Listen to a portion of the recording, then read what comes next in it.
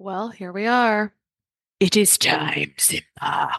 If you understand that reference, you might be about the age where we should be working together. It's possible. But it is now one of 3 times a year that I'm accepting clients for my freedom framework, overcoming food sensitivities and increasing energy without unnecessary restriction. My goal for my one-on-one clients is to take them through frameworks and explore tools for achieving 50, 80, 90% of their goals in just a few months and show them how to continue to heal on their own so they don't need me anymore. Honestly, I think we're doing great one-on-one work here, helping women that would otherwise be falling through the cracks, thinking that they're just aging, that they're just moms, that they just, and it may be true that they just have stress, when really those stress hormones and their other core systems just really need some serious support and some serious love to serve them for years to come without symptoms. So if you'd like to clear inflammation, eczema, food sensitivities, or improve energy and brain clarity, I'd love to chat with you. You can book a call with me at kristabigler.com/FSS, kristabigler.com/FSS, and that link will be in the show notes. I'm always looking for simpler ways to remind myself that this is all made up. And that if you're feeling overwhelmed, it's because you're taking a thought very seriously that either you made up or society made up. Stress is the inflammation that robs us of life, energy, and happiness. Our typical solutions for gut health and hormone balance have let a lot of us down. We're over-medicated and underserved. At The Less Stressed Life, we're a community of health-savvy women exploring solutions outside of our traditional Western medicine toolbox and training to raise the bar and change our stories. Each week, our hope is that you leave our sessions inspired to learn, grow, and share these stories to raise the bar in your life and home.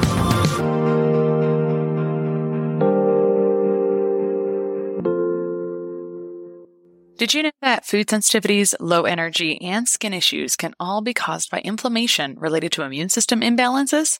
That means in order to heal your symptoms, you need to bring your body into balance. And in order to do that, we need to develop a resilience to stress. That's why I've created the Immune Resilience Protocol, which is a personalized framework that combines nutrition and the nervous system to help you fix your inflammatory issues. By optimizing the 4 core organ systems, the gut, detoxification systems, thyroid, and adrenal health, we heal and nourish your body from the inside out. The results are that most of my clients reduce their symptoms by at least 50 to 75% in just the first couple of months working together. And since I teach you in smart yet simple terms the proven frameworks I use, you'll be educated and empowered to continue healing, improving, and sustaining your health on your own so you don't have to rely on seeing me forever. If you want to learn more about food sensitivity and fatigue freedom, which is open now. My calendar is open now for the last time in 2023. I won't take clients again until early 2024. I'll have calls available just through September to assess your case one-on-one and see if it's a good match to work together. You can book a call or learn more at kristabigler.com/FSS. That will be in the show notes, or just kristabigler.com and navigate in the navigation bar. Talk to you soon. Today on The Less Stressed Life, I have return guest, someone I love so much and I've known since really the beginning of my online business journey, is Jess McKinley Uyeno. She is a life and business coach for women who want big lives and big businesses. She's a believer in doing the math and creating some magic. This is a new bio. Love it. She's on a mission to help women shift their axis when it comes to time, money, and CEO level decision making. This is why I'm always surprised when I talk to her. I'm like, when were you a tour guide for Morocco? When was it? In her life, she's evolved from a Spanish Moroccan tour guide to an a cappella festival producer. Also was shocked by this. You were like, I miss singing. I'm like, when was this? To fitness coach to multi-6-figure business coach. And she just had her second baby in the mix. Want a big life and a big business too? Buckle up. And that's kind of how I feel when I talk to Jess. She's always been, since I've known her in probably 2015, 2016, she's always been the girl who read the most personal development books of all. And I know she's really living out her life purpose, helping so many women. And I love when she comes and drops lots of knowledge on me. So welcome back to the show, Jess. Get ready for all the knowledge to be dropped, including personal anecdotes from my past lives as a Spanish tour guide. And I know you're going to Spain soon, so maybe some of that will pop up relevant. Yeah. And back when my life was like the actual plot of Pitch Perfect, all those things that they're making fun of people for taking their lives so seriously in that acapella world, that was my real life. I really honestly wish I could tuck you in my back pocket to go to Spain with me next week. You would be very joyful to travel with. So maybe I'll put that on my future vision board because I haven't seen you in person in years and I was about to see you in person soon, which I'm not sure if that's going to happen. And it wasn't really an event, but I feel like a fun trip could be a good time. Oh, yeah. I'm going to put it on the old vision board. Align are my top 4 countries right now that I want to go to. Argentina, Turkey, Japan. Those are really the top 3 pretty clearly. Okay. Maybe cool. South Africa. Okay. I have a special place in my heart for all of South America. And I think you do too. You also did some things in Peru. Weren't you also something in Peru? Did you live there? Were you also doing some kind of guide thing? I managed a youth hostel in Arequipa, Peru. And then, I was in Lima for a bit and I traveled around, definitely went into the Amazon and Machu Picchu. But this was all past lives, right? Yeah, we're here talking about business. Well, and here's the thing. It's kind of hard to understand. It's like, when did you have time to do that in your life? Like, it's incredible. Oh, what a good segue. Because I do think that when we think about a life, we think of it as this linear experience, right? It's like every decision that we're making somehow has to make sense on a path towards this future goal that we have. And I don't think of time that way. I think of it as an opportunity always to experience something big that I haven't experienced yet. And I think with business, the same way, it's like I'm always looking for what is my tendency and what am I good at? What am I always doing in my business? And then I want to break that rhythm so that I can find maybe a new avenue or a new edge for ultimately helping my clients. Because if I'm doing the same thing over and over again, then my clients are going to experience the same thing over and over again. That's very interesting. I would question if that's gotten more challenging as you've become a parent and kind of mixed that in because some of the spontaneity or ability, like these are, again, maybe a lie that we would tell ourselves, but like my brain is first like, oh, but what about parenting? That comes up all the time, right? Like, oh, well, when you have kids, that's going to be your life. And so when you're trying to break rhythms or looking at your tendencies and you're trying to break these linear things, and so often people are looking for stability in this adult life, like what about this discord? It's interesting. Tony Robbins has these foundational pieces. I've never worked with him in particular, but I know that they're a common part of his teachings is that we have, I think it's 7 different core human needs. I don't know if you know them off the top, but one is stability and then one is variety. And so like there's a lot of different polar opposite things that we crave as human beings. One is contribution, one is whatever. But I remembered not needing stability to be super high in my needs kind of ever. And it doesn't mean that I don't have a stable life. I think you're right. As I've gotten older, I think the stability of understanding what my money situation will be, what my time situation will be, thinking more about my future and being more intentional about it does create stability. But when I think about parenting, I mean, breaking a rhythm to me is the same thing as just breaking a pattern of thinking. And when I think about the type of parent I want to be, I don't think about who do I want to be to my kids. I think, who do I want to be as an example of what's possible for my kids? And I think that thought has freed me from a lot of the jail thoughts, let's call them, that parents put on themselves of like, oh, well, once I make the decision to become a parent, then I have to XYZ. And so I keep saying just had a baby. My daughter just turned 1, so she's not just anymore, but my son is 6.5. So that definitely isn't a just anymore, and big gap between the kids. And now my daughter being a baby, I was just talking to you. I leave for Costa Rica tomorrow on a trip. We're not going to call it a vacation because it's with the kids, with the kids, right? And there are pieces of my schedule that are dictated by the fact that I'm a parent. However, I love to remind myself, like, I don't have to do anything. it just frees you up in the way that you think about time. When my son was little, I used to be like, when he wakes up from his nap and he starts crying, like I have to go get him. And I think it's really powerful to remind yourself, you actually don't have to do any of that. You could let him cry in his room. You could, whatever. Plenty of parents are negligent parents. I choose to be the type of parent that is available to my child when they're crying or they're hungry or whatever. And it just flips it a little bit to decide like, okay, I'm choosing that. And from that perspective, I get to say, all right, well, what kind of life do I want to have with my kids? Do I want to travel with them? Do I want to I live in a very suburban town in New York. It's like probably the town that most Hollywood suburbia is like written after. All the kids are all in every extracurricular everywhere here. It's very keeping up with the Joneses where I live. And I've been really thoughtful about like, okay, do I want this life? Do I want to be someone who is every weekend, all the time at all the soccer tournaments? And I think I watch people around me think, well, that's just what you do. You're a mom now. You just have to do what your kid's schedule is.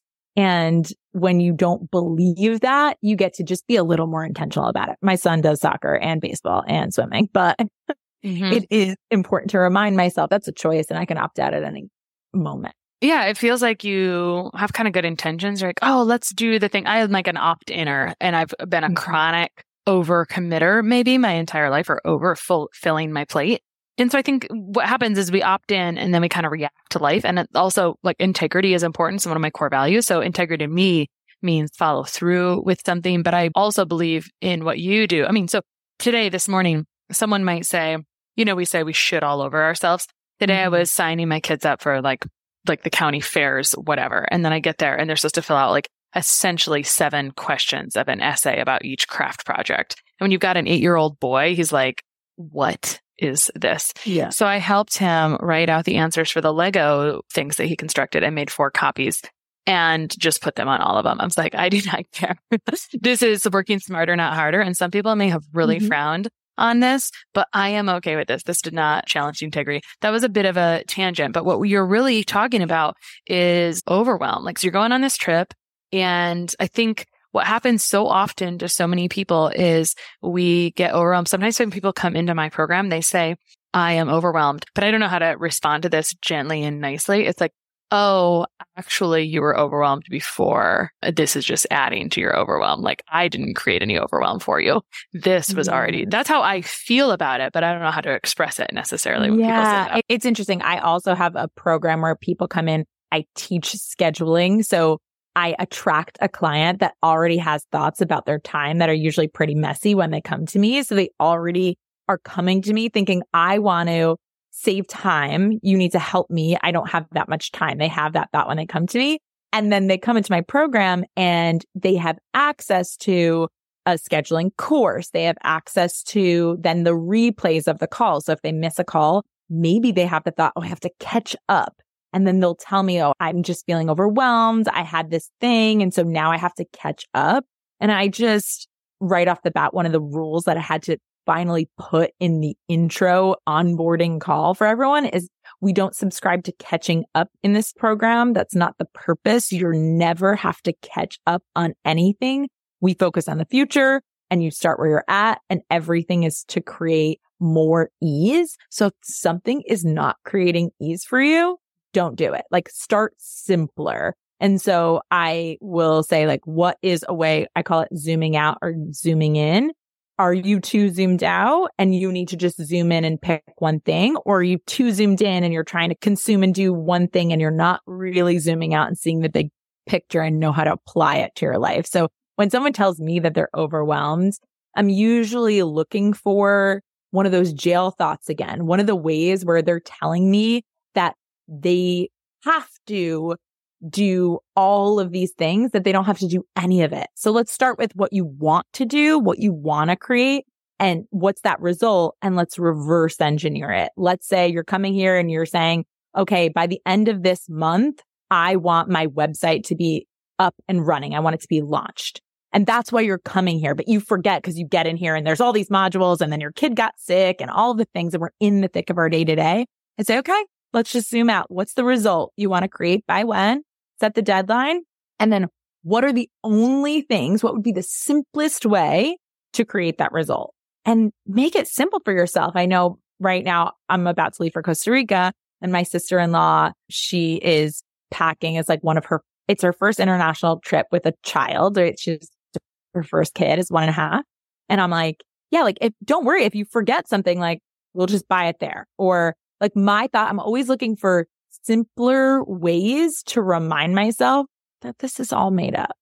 And that like, if you're feeling overwhelmed, it's because you're taking a thought very seriously that either you made up or society made up.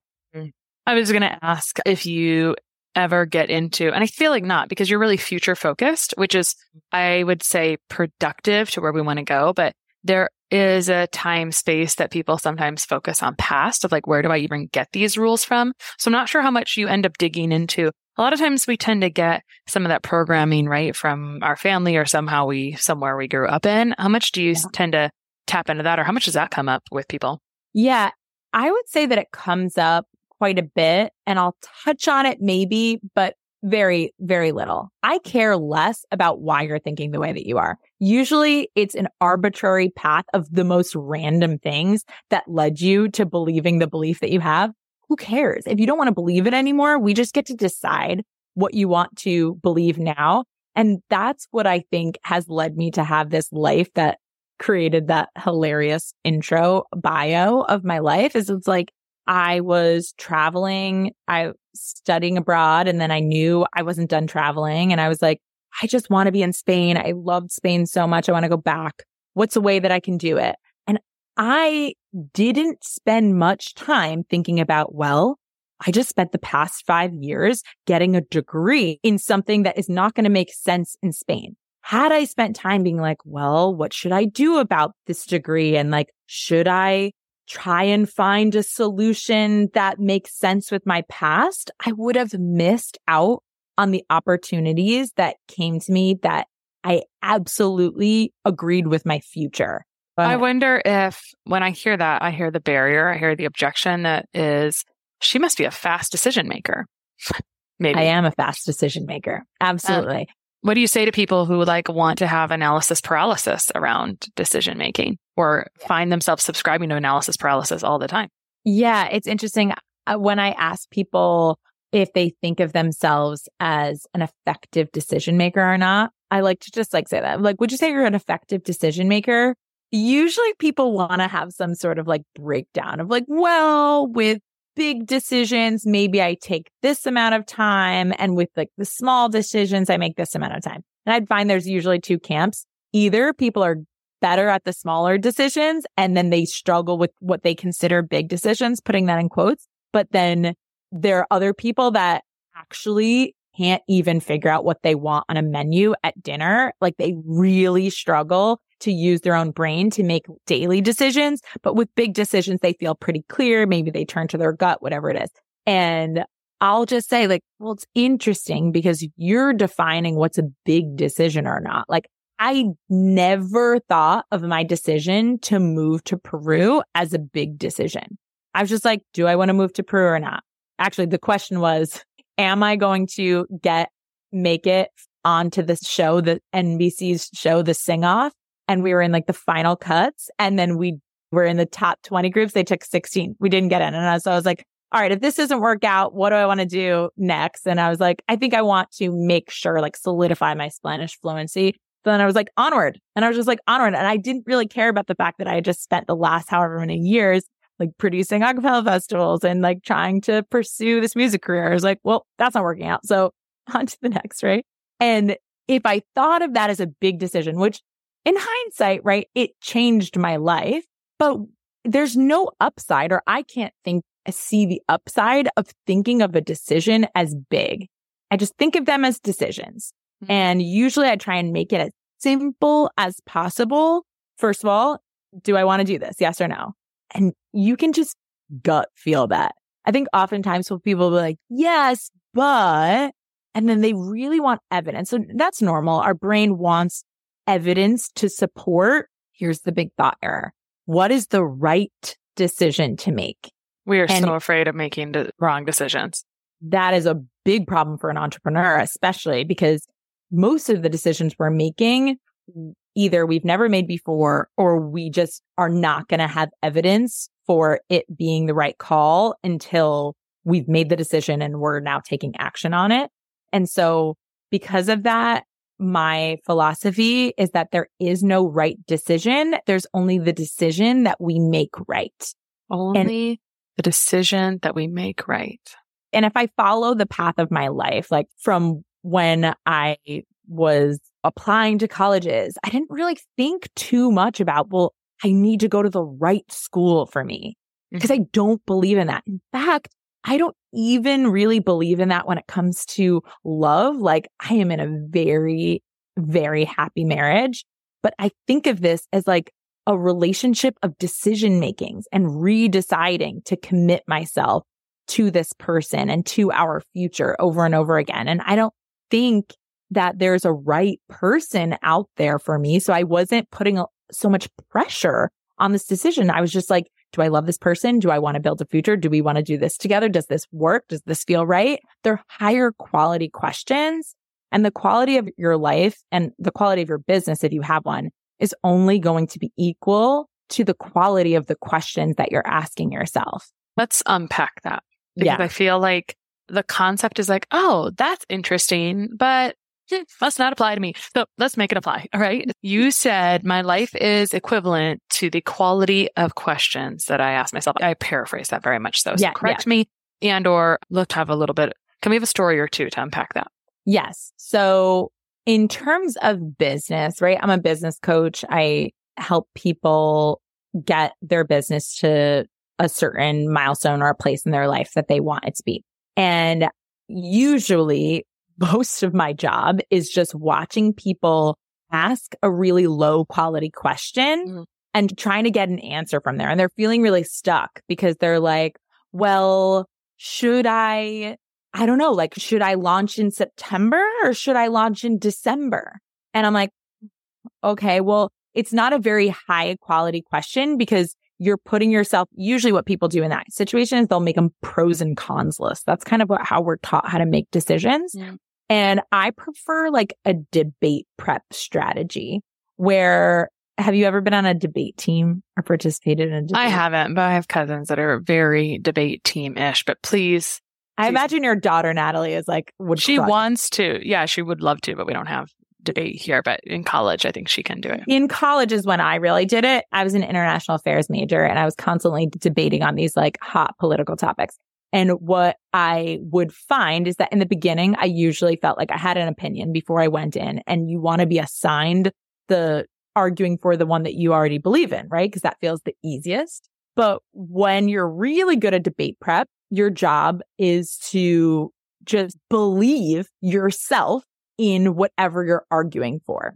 So I got so good at debate prep that I'd get to any debate and I'd be like, there's no right answer.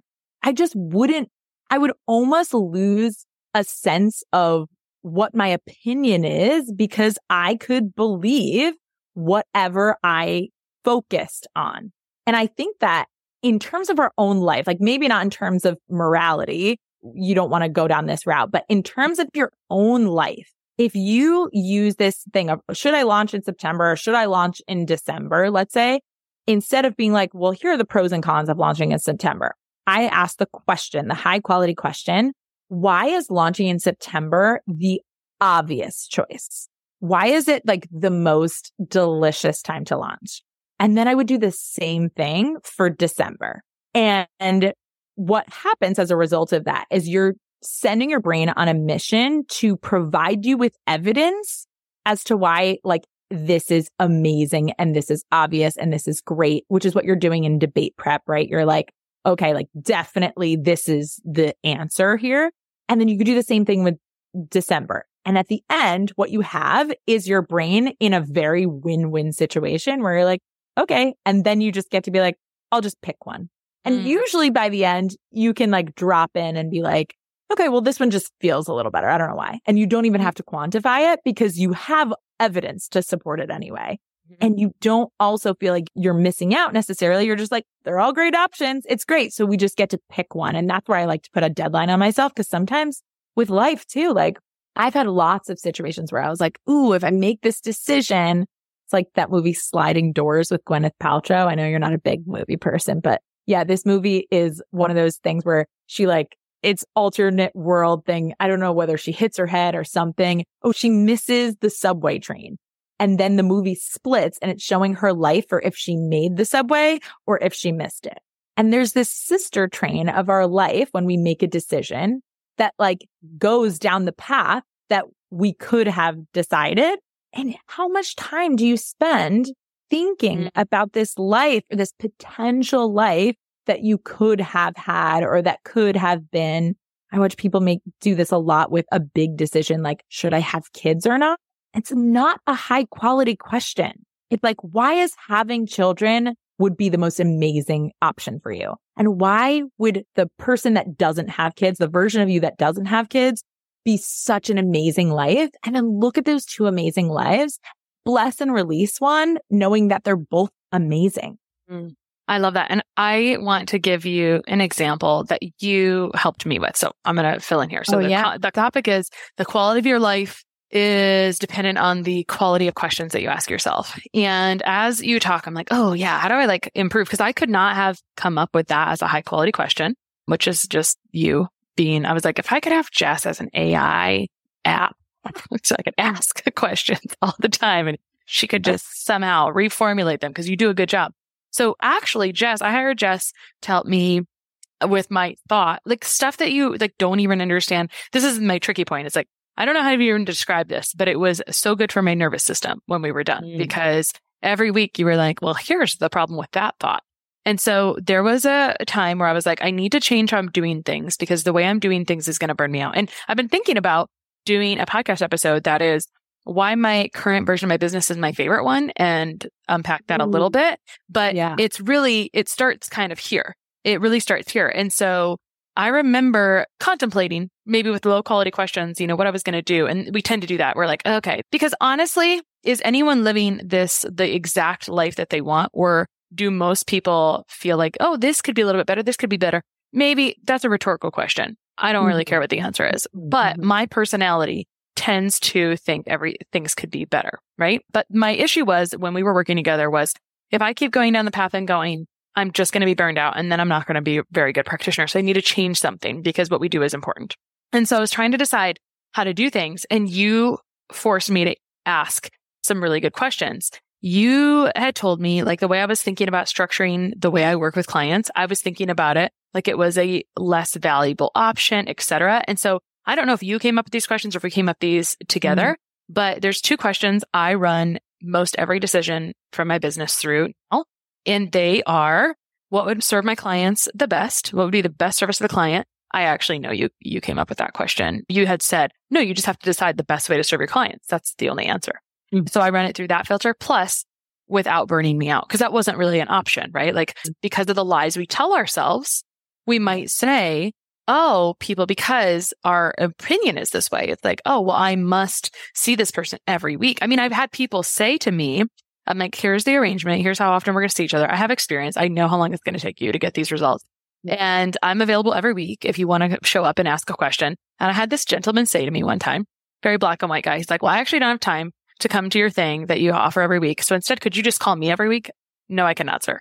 That would be, I'm not going to do that actually for you. There are times and places where something might make sense around that. But yeah, if you're paying me $100K an hour, like otherwise never. No. Well, I'm just like, if I've got an emergency, I pick up the phone and call someone. That's a good service to them. I like to do it because you think that your time is more valuable than mine is not an acceptable answer. I'm sorry. So sorry, little jokes aside. Totally also very okay for him to have that thought. It's okay. Not okay is for you to then change your business model because he suggested it. Yeah, totally. And that happens a lot. They come in with their own thoughts. I'm like, oh, I think you should do it however I want you to. And I'm like, oh, sorry. I actually know what I'm doing here. And I have these policies in place to protect my sanity so I can be a good person for you. So I actually do not reply within 30 seconds to the time that you send me a message about your stuff.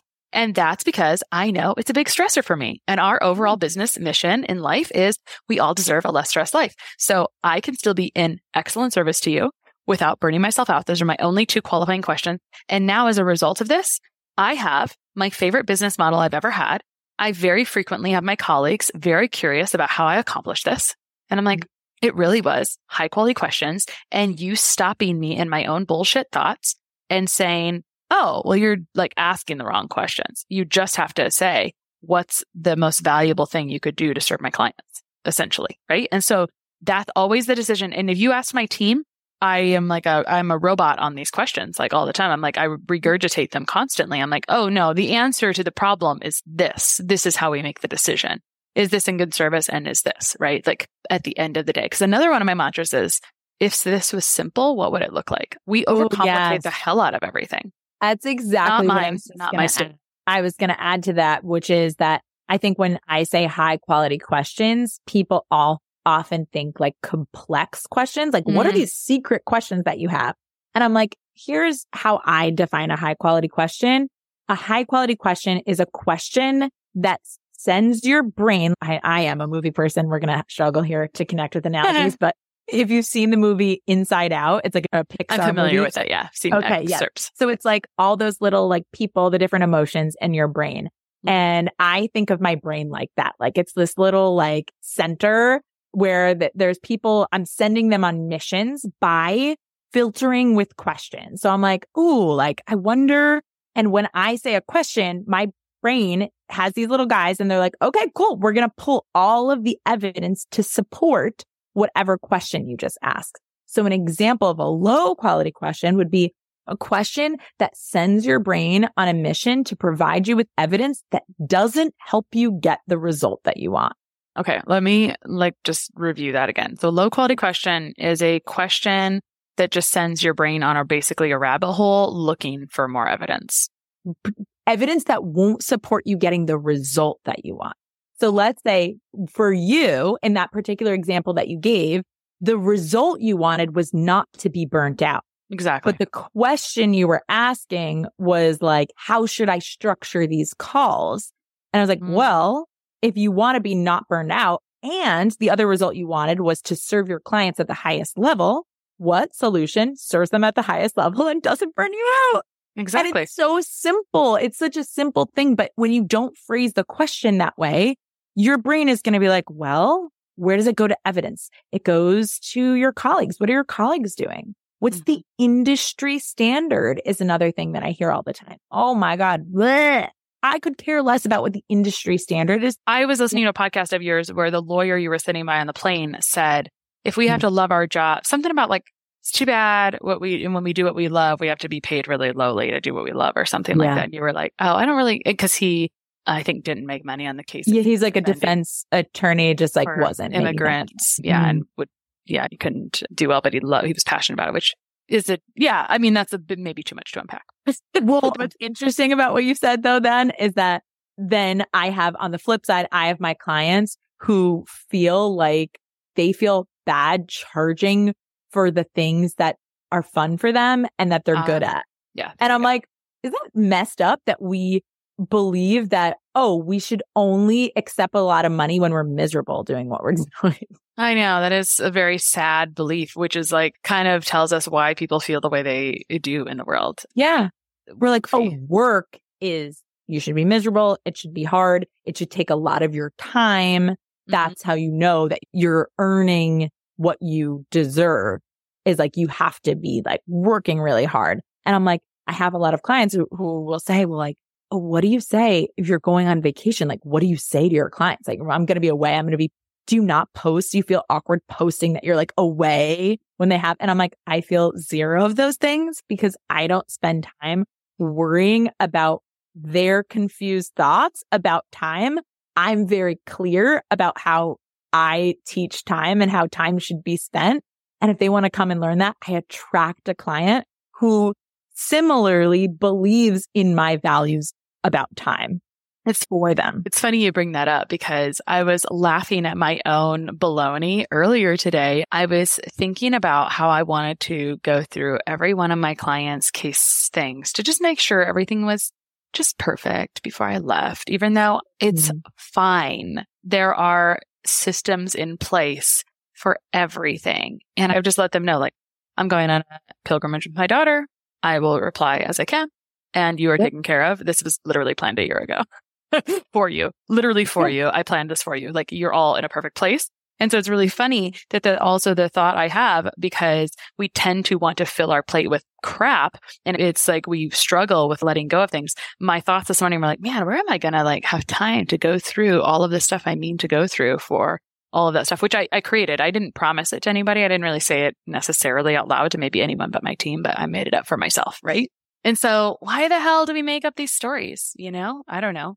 Yeah. I mean, I do think part of it, right, is society and just like the evolution of where we're at. Cause we're in, and I know in the country that we live in the US, right, we are in like a post-materialistic place in society where we have the basic needs, most of us. And so at that point, we start to put on like, okay, our industry and society was set up to produce, like as an industrial, still what we're taught in school is like based on industrialist society. And we don't have that anymore. It's not necessary. So then we feel like if we're not producing something that is tangible and concrete in the way that we were taught in school that it needs to be, then we feel like we're a waste or that we're unworthy or that the time is wasted. And even entrepreneurs, worthy of rest.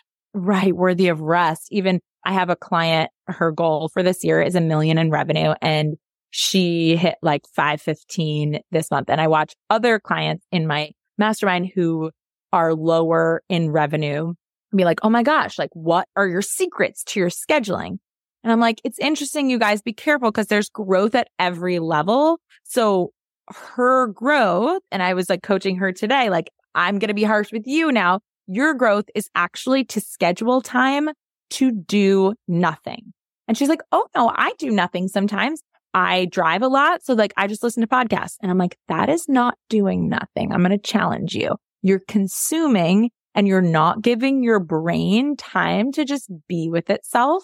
I'm going to assign you 10 minutes a day for the next 30 days as an experiment where you're not allowed to consume anything. You're not allowed to do anything. And how's it going to feel? And that's when the real stuff comes up. When like you give yourself the space and you're used to that hustle, go. Know your tendency, right? Because you and I, we have the tendency to overproduce, to always be looking for productivity, to validate us, to be taking action, to be getting results. It's where a lot of our worthiness comes from. Who are we if we're not producing? I think this is where, of all the coaching and different things I did, working with you was one of my favorite. And then the other favorite I have, which now I do, is this type of breathwork practice because you do, like, for someone who has struggles to kind of let go, like you're focused on your breath. So now, by the way, you're getting all of these like actual physiological benefits by exercising your diaphragm. By the way, it's stimulating your lymph and all this nerdy stuff that I won't go off on right now. But then also it allows you to open up your space. And some of my like business girlfriends and I, when we have to make decisions, sometimes we need to like take it to that empty space of breath work. I mean, you can do things different ways, but we kind of ask your subconscious mind to step forward and your like parent mind, right? Your logical mind to step back so you can like actually let some of that magic shine through, which has been beautiful, right? It's like how you feel. And I think you do such a good, extremely tangible job of helping someone feel different. Like that's what I noticed from working with you. It doesn't feel like that would be the outcome, but I was like, oh, my nervous system just felt so good. Because instead of having thoughts in my head that weren't really helpful, it was like we just solved the problem. As you say, it's like, oh, it's just everything you want to do is just a math problem. You just have to solve the problem, which might sound unattractive to some people. Oh, I know. And like the people like me are like that too. Like another person on my team just loves you because she's like, we're wired a little bit similarly. And that's right. Yeah. We're wired like that. And I think I describe my program as like a hybrid between the math and the magic and the woo and the like strategy, because I was raised in a household like of like sales and sports. Like my family is all athletes and they're very like logical about training And you're and an all of these acapella things. musician. Yeah, right. I was always the outlier, but I was raised in this environment. I saw the value of it. I'm a product of that for sure. But I think my nature is to be more intuitive and to listen to my body and to kind of I struggle with the word manifest because I believe that there's so much action as a part of the process and goal setting. However, I teach a concept called the let go, which is where, we decide the result that we want to create. We reverse engineer the action plan, the feeling that you need to feel in order to show up to that plan, the beliefs and the high quality questions that you need to have as the foundation in order to feel what you need to feel to take the action. And then once you're in the action plan, letting go of it having to happen the way you want it to happen. Because that's where people are like, oh, you don't understand. I would love to do scheduling. I'd love to do your program. It sounds nice for other people, but you don't understand. I just couldn't schedule because one thing or another. My top 4 are my work is creative, so I don't know how long it would take me to do this. Or I'm a mom of young kids. I get interrupted all the time. I could never schedule. It'd be a waste of my time. Or I just really I'm a spontaneous person. I value my freedom.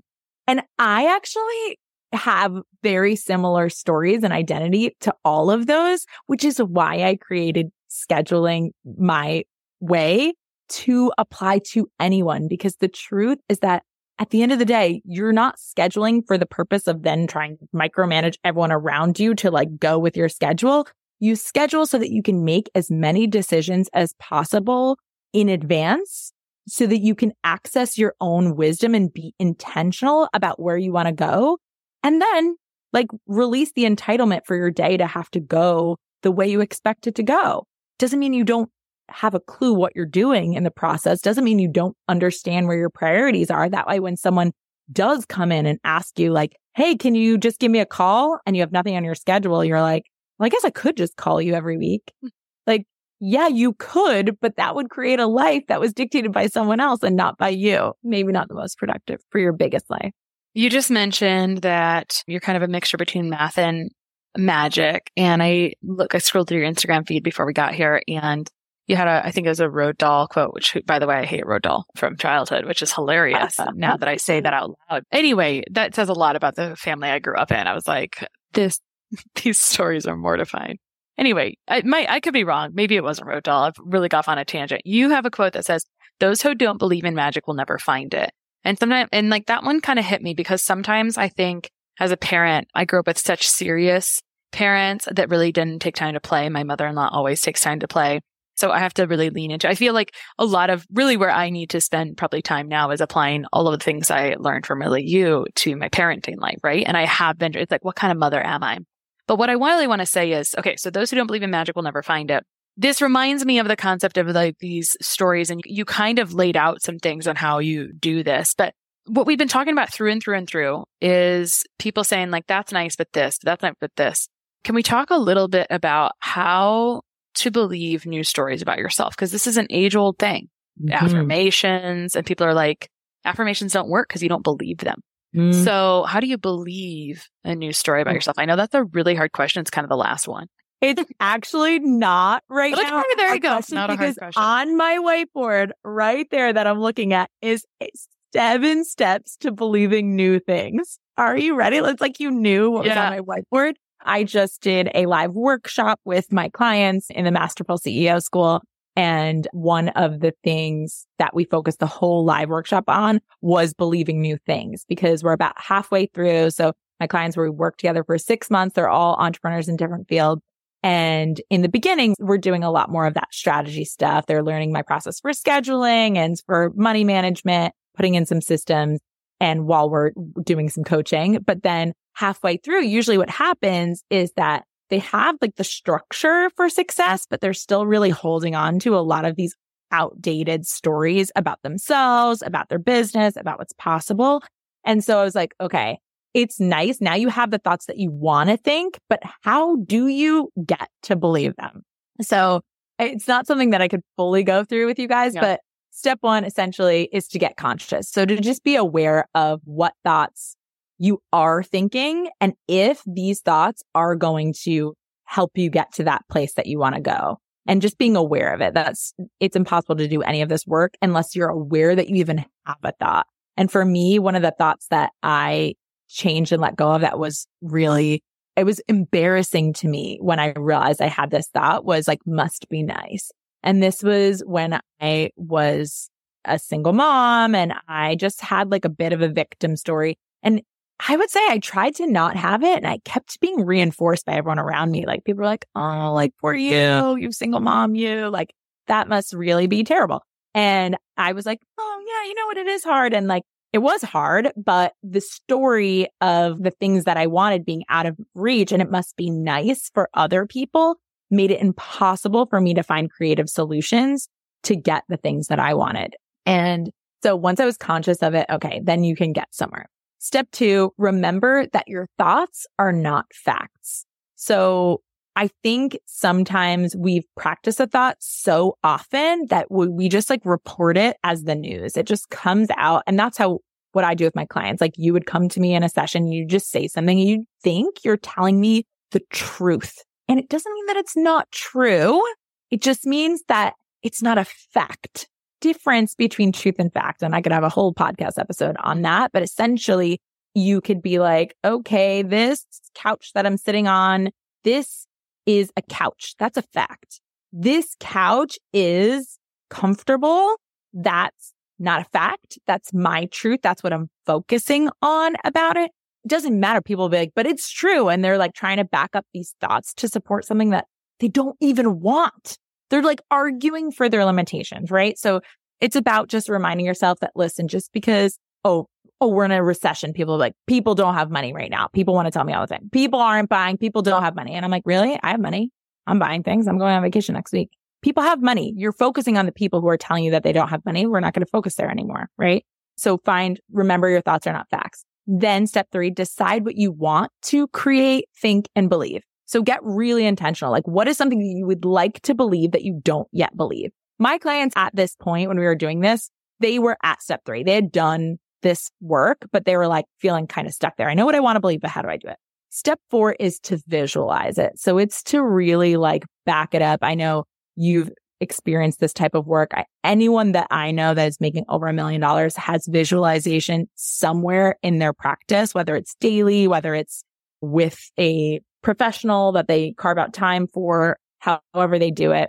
It's very important for you to put space. I just sent out an email about this. I don't know if you happen to see it, talking about how there was old stats saying that the brain could not tell the difference between an imagination and a memory.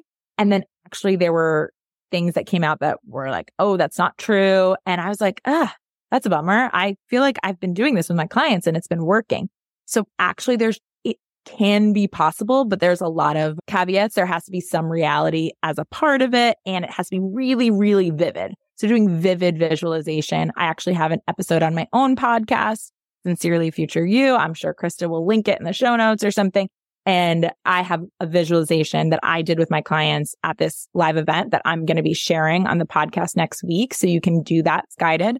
Step 5 is zone in on the new beliefs. So this looks like practicing them. So let's say you were like, let's do it with you. What's something you want to believe but you don't yet believe yet? It's funny that you say that, because what can happen to me is I have very good intentions, and I've been evaluating this, but I have good intentions. I write things down. So I recently wrote down the new beliefs I want to have. So I actually know what the hell I can answer. Yes, that's the point. Problem is I sometimes lose the notebook and then I don't. So here's the thing, as zoning in, I'm like, I need to stick this everywhere. So I believe a new belief I'd like to have is like, I'm a warm, loving mother. Ooh, okay, great.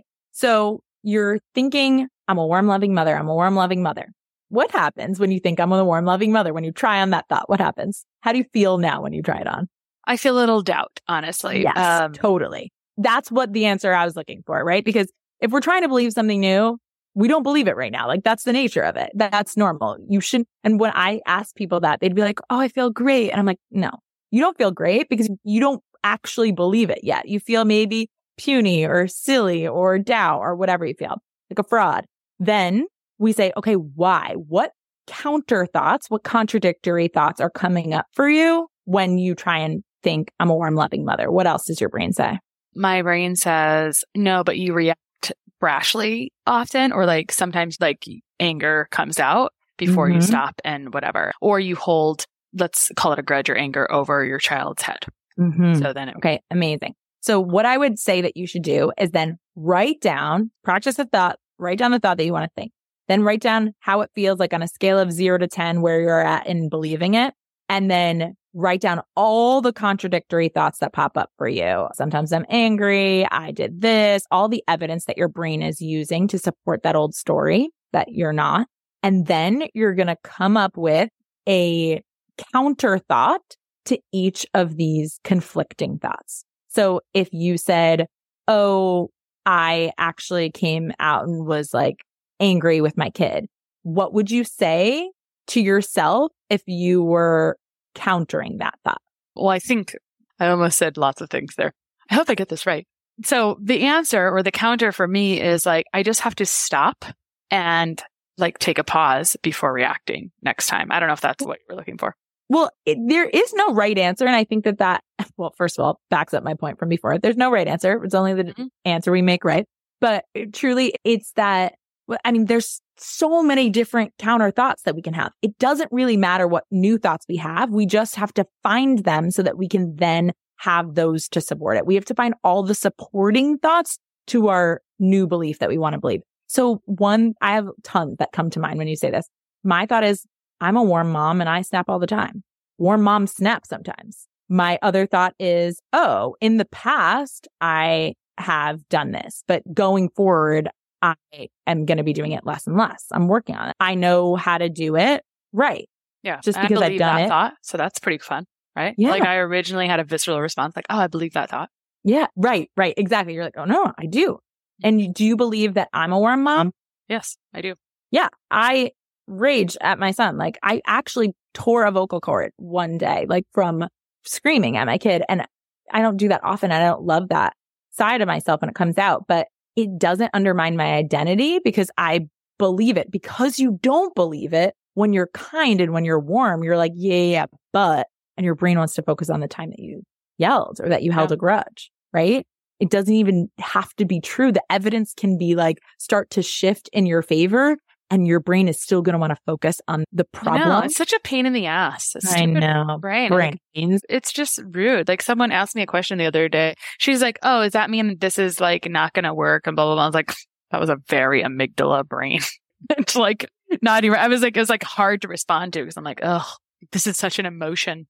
Not a real, it's like not a fact. It's just such an emotion. Brains. Right? Yeah. And so like we need to use our brain instead of arguing with our brain. So we get to be like, okay, brain, that's true. And like, maybe that's true that I got angry or that I've held grudges in the past, but also this is true. And I did this with myself as I was trying to practice believing that I was making all the right decisions for my son when he was little. And I was like, just terrified at all times that I was going to like ruin his life by just being alone in the decision making, right? And I wasn't. I co-parent very well with my ex-husband, but in that time, everything felt so uncertain. I didn't believe any of the thoughts. I didn't believe I was going to have money to support him.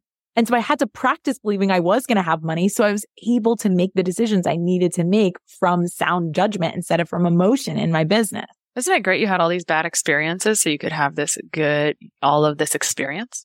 I think that all the time. And that's a really good thing you guys could use. If anyone's like trying to think a thought right now and they're like pulling all of these bad experiences, you get to have as a counter thought, this experience is going to just make such a good intro to my TED Talk.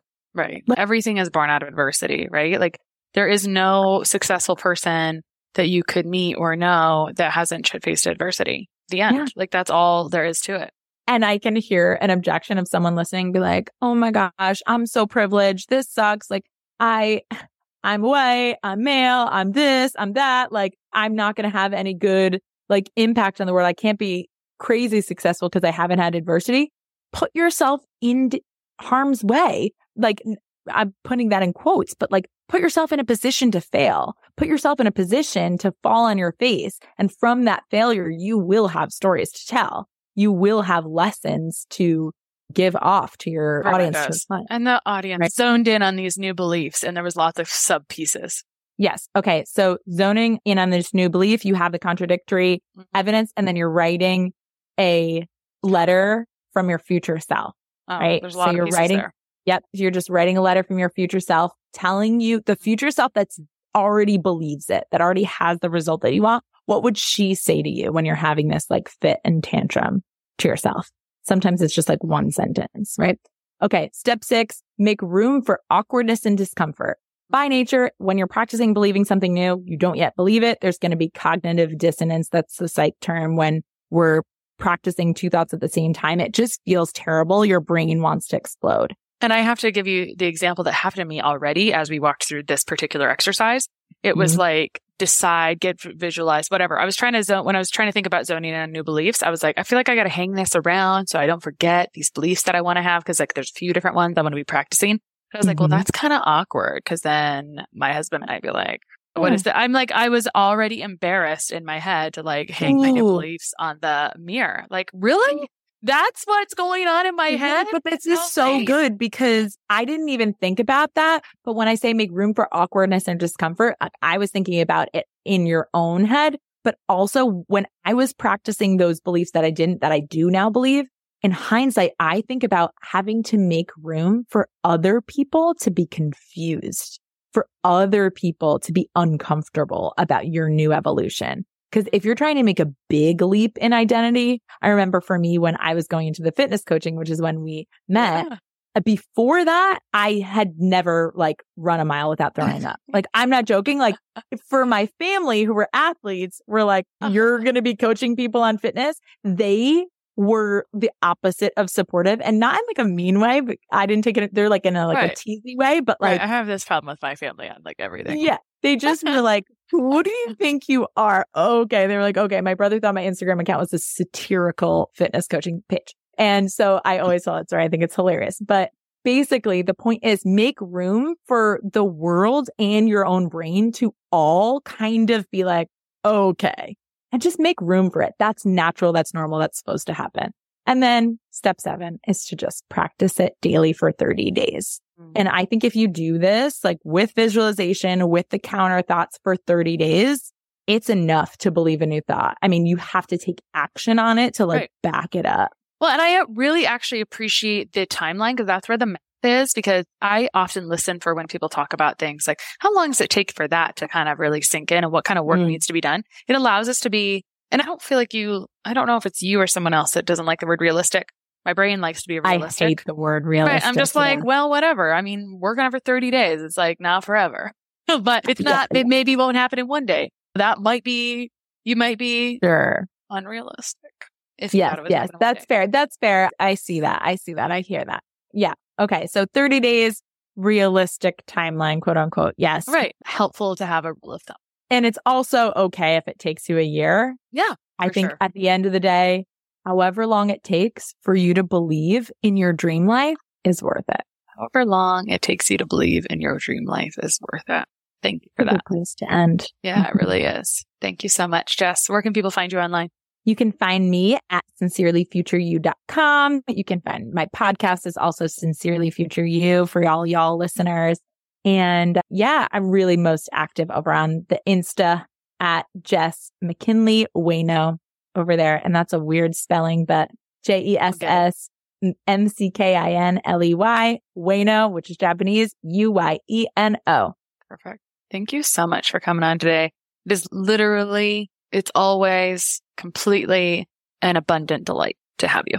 I have so much fun on your trip. I can't wait to hear and see photos. We'll do a big photo batch exchange and then we'll go on our trip. And then afterwards, we'll do another podcast together about our whole trip. It's going to be good. All right. Thank you so much. I honestly really believe that what the work you do, I feel like for me, I have a hard time describing it, but I think it's very essential, valuable. I kind of wish I could like download it for everybody. So thank you so much. Thank you. Sharing and reviewing this podcast is the best way to help us succeed with our mission to help integrate the best of East and West and empower you to raise the bar on your health story.